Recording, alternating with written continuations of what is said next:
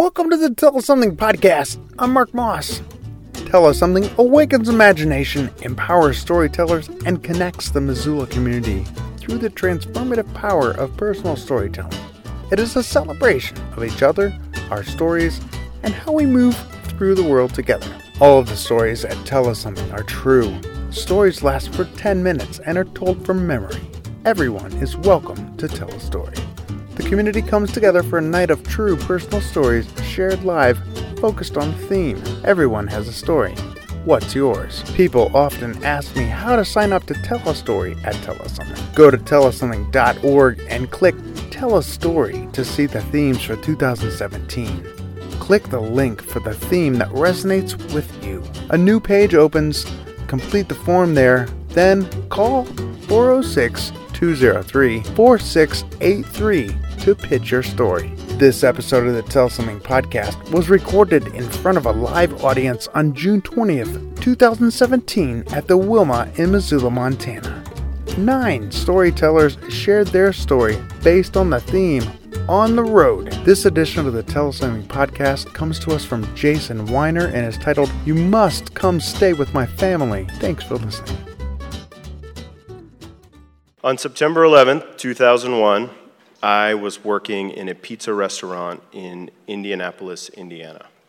6 months earlier, I left my desk on the 103rd floor of the North Tower of the World Trade Center, and I got on a plane to Kathmandu, Nepal, which is where I met Kamal Lama. There are many things about my job in New York that I do not miss. However, it was kind of amazing to have somebody call me up and be like, you need to take 3 weeks of paid vacation as soon as possible. Nobody does that for me now. And I was like, what the hell do you want me to do? Fish isn't on tour. Turns out there's lots of things you can do with your life besides go on a fish tour. And so I was like, I'm just going to buy a plane ticket to the furthest away place that I can think of, which is Kathmandu, Nepal. I flew Pakistan International Airlines. There's no booze. Every announcement from the pilot is followed by Inshallah, which, we'll be landing soon, if God wills it. Indeed. Let's hope. This is 2001, so if you have a flight that originates in Karachi, you can smoke on the plane.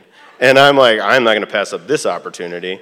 So I get out my tobacco, I'm rolling a cigarette, and the guy across the aisle leans over, and he's like, what are you doing? I'm like, I'm rolling a cigarette. He says, you must teach me how to roll a cigarette. Well, it's not like I was so good that, I was like the best instructor, but somehow we both managed to construct cylinders capable of ignition, and we go to the back of the plane, because you can't just smoke anywhere on a plane, right? You go to the back. And we start chatting with each other, right? And he asked me what my story is. Well, his story is that he's Nepali, and he works in Dubai for Jotun Paints, and he is he's coming home for a month to visit his family, and then he'll go back to work. And, my story is, I'm like 25 years old, 24 years old, I work in finance, I live in New York City. There's really not much more to it than that. So he asked me, what are you doing in Nepal? Where are you going to stay? Where are you going to go? And I say, I don't know! And he looks at me and he says, you must come stay with my family.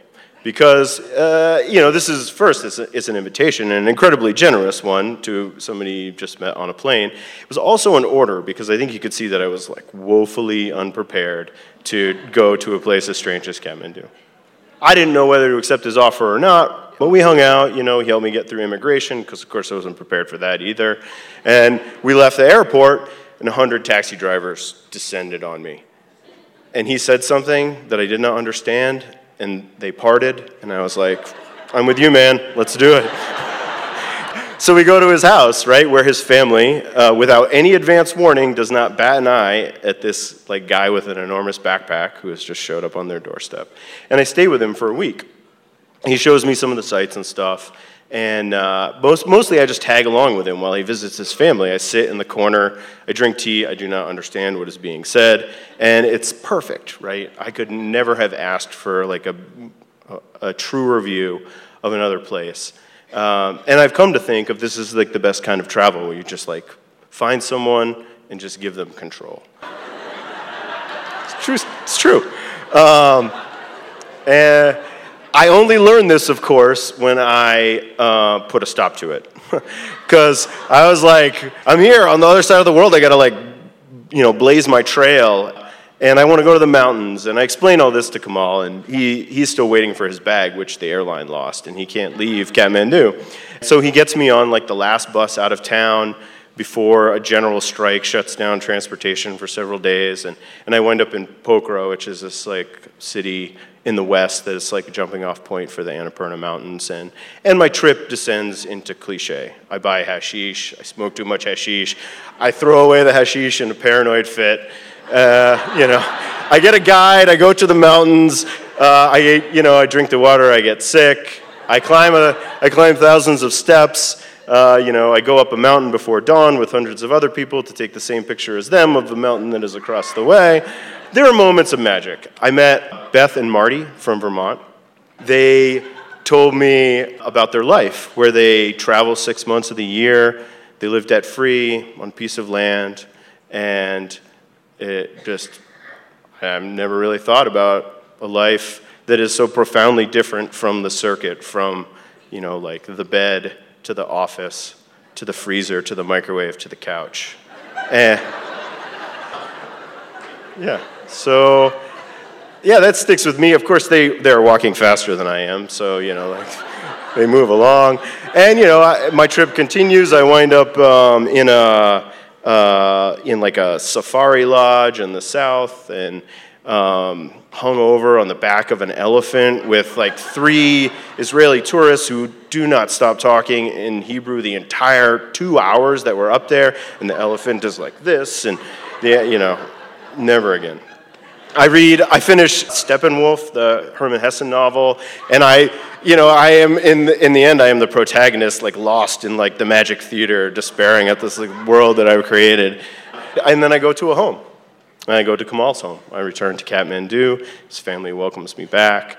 I give them all of the things that I can't fit in my backpack because I brought too much and then I bought more. What else could I do? And then they send me to the airport.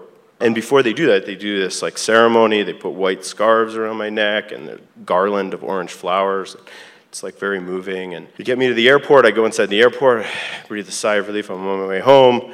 And then I go to the counter and they tell me, well, you did not confirm your ticket yesterday. You do not have a ticket on this. You don't have a seat on this plane. And I was like, oh, okay. And so I just kind of stood there and I was like, I really fucked up.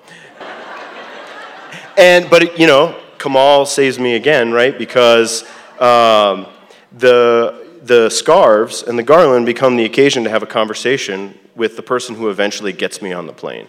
And I don't know if he just heard about their generosity and decided maybe I'm not a doofus, or if he was just you need to get this guy out of the country as soon as possible.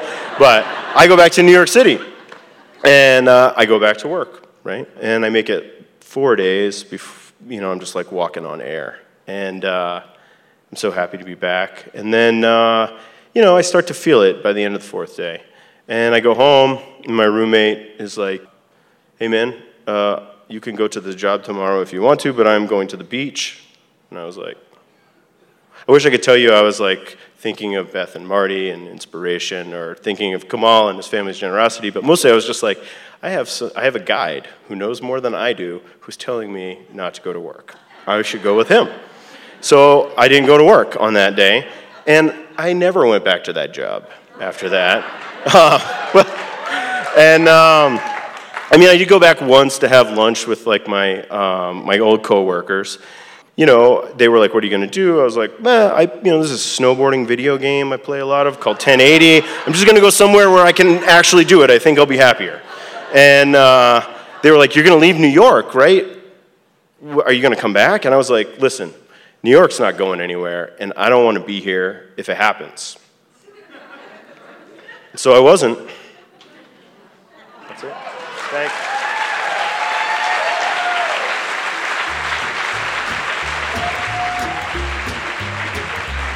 Thanks, Jason.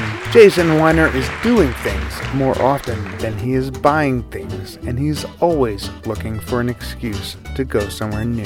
He recently returned from a walkabout and is still unpacking from that trip. He grew up in Concord, New Hampshire. He arrived in Missoula in 2003 to earn his master's in philosophy from the University of Montana. He's worked at the Missoula Independent, served on the city council in Missoula, and formed a computer consulting company called The Texorcist. He's a ranger in Black Rock City every year at Burning Man. Tell Us Something is proud to be fiscally sponsored by Missoula Community Foundation, a 501c3 organization. Missoula Community Foundation has been providing leadership to Missoula nonprofits and inspiring long-term philanthropy in Missoula since 2007. For the good of Missoula, forever. MissoulaCommunityFoundation.org. Thanks to all of our sponsors. Top Hat Lounge, bringing great music to Missoula for over 60 years. The Top Hat also offers a unique dining experience centered on local house-made ingredients. Dining made different. TopHatLounge.com. The Wilma, a locally owned and independently operated venue, the Wilma has anchored the Missoula cultural and entertainment scene for almost 100 years. Constructed in 1921 as a vaudeville house, the Wilma was utilized as a movie house for the majority of its history. In the 1980s, the Wilma began to once again host live entertainment. Now, the Wilma is a state-of-the-art live music facility within a spectacular historic building and has become a destination for nationally touring musicians. TheWilma.com. CabinetParts.com, the #1 source for cabinet hardware since 1997. Anyone searching for the best kitchen cabinet hardware at a great price needs to go to CabinetParts.com. CabinetParts.com, in business since 1997, combines knowledgeable hardware specialists with the best online shopping experience nationwide. With fast and easy ordering, free hinge matching service, and same-day shipping, CabinetParts.com is the direct source for all of your cabinet hardware needs. The Bookstore at the University of Montana, a local bookstore serving the students, faculty, and staff of the University of Montana, as well as the Missoula community. MontanaBookstore.com. Fact and Fiction, where books, authors, ideas, and readers interact. FactandFictionBooks.com. The Good Food Store, supporting Western Montana farmers and ranchers for almost 50 years. The Good Food Store supports the local folks creating their own beer, salsa, baked goods, ice cream, and more. The Good Food Store is a passionate supporter of Missoula nonprofits, supporting multiple organizations, events, and fundraisers every year. Learn more at goodfoodstore.com. Missoula Broadcasting Company. Missoula Broadcasting Company is locally owned and operates 4 radio stations. The Trail 103.3, Missoula's quality rock, and part of our unique Western Montana community, featuring local DJs who love Missoula and know their music. Jack FM 105.9, playing what they want. You 104.5 FM, your at-work listening station, and ESPN 102.9, focusing on city, state, and regional sports, giving exposure and insight to teams and athletes in and around Western Montana. Martin McCain Woodworks and Design. If you're looking for custom modern or mid-century cabinetry and furniture to fit your home, check out Martin's work on Instagram. He's at Martin_McCain_woodworks over there, and Martin McCain 79 on Pinterest. You can always friend up with him on Facebook, because if he's doing work for you, it's pretty likely you'll become friends. Facebook.com/Martin McCain Woodworks. Enlighten Lab Float Center. Enlighten Lab Float Center is a spa featuring sensory deprivation or floating as a wellness therapy. Unplug, reset, and recharge in their state-of-the-art float tanks. Learn more at enlightenlab.com. That's ENLYTENLAB.com. Gecko Designs. Gecko Designs is a great little design shop specializing in responsive results-driven web design, and are a proud supporter of the arts, hosting First Fridays every month and making sure that the artists receive the full sale amount when they successfully sell a piece of art. GeckoDesigns.com. Thanks to Cash for Junkers, who provided the music for the podcast. Find them at cashforjunkersmusic.com. If you are interested in sponsoring Tell Us Something, email me at mark@tellussomething.org. That's MARC@tellussomething.org. tellus-something.org. Podcast production by me, Mark Moss. Thank you to everyone who attends the events, those of you who download the podcasts, and most especially to the storytellers. Kim Maynard, Alex Sackerson, Steve Gonzalez, Alex Miller, Jason Weiner, Pat Abbey, Kathy Witkowski, Hilly McCann, and Svein Newman. For the most up-to-date information about Tell Us Something and upcoming events, like us on Facebook, follow us on Twitter and Instagram, and subscribe to the podcast. Tell Us Something now also has a YouTube channel. Subscribe to the YouTube channel at youtube.com/tellussomething.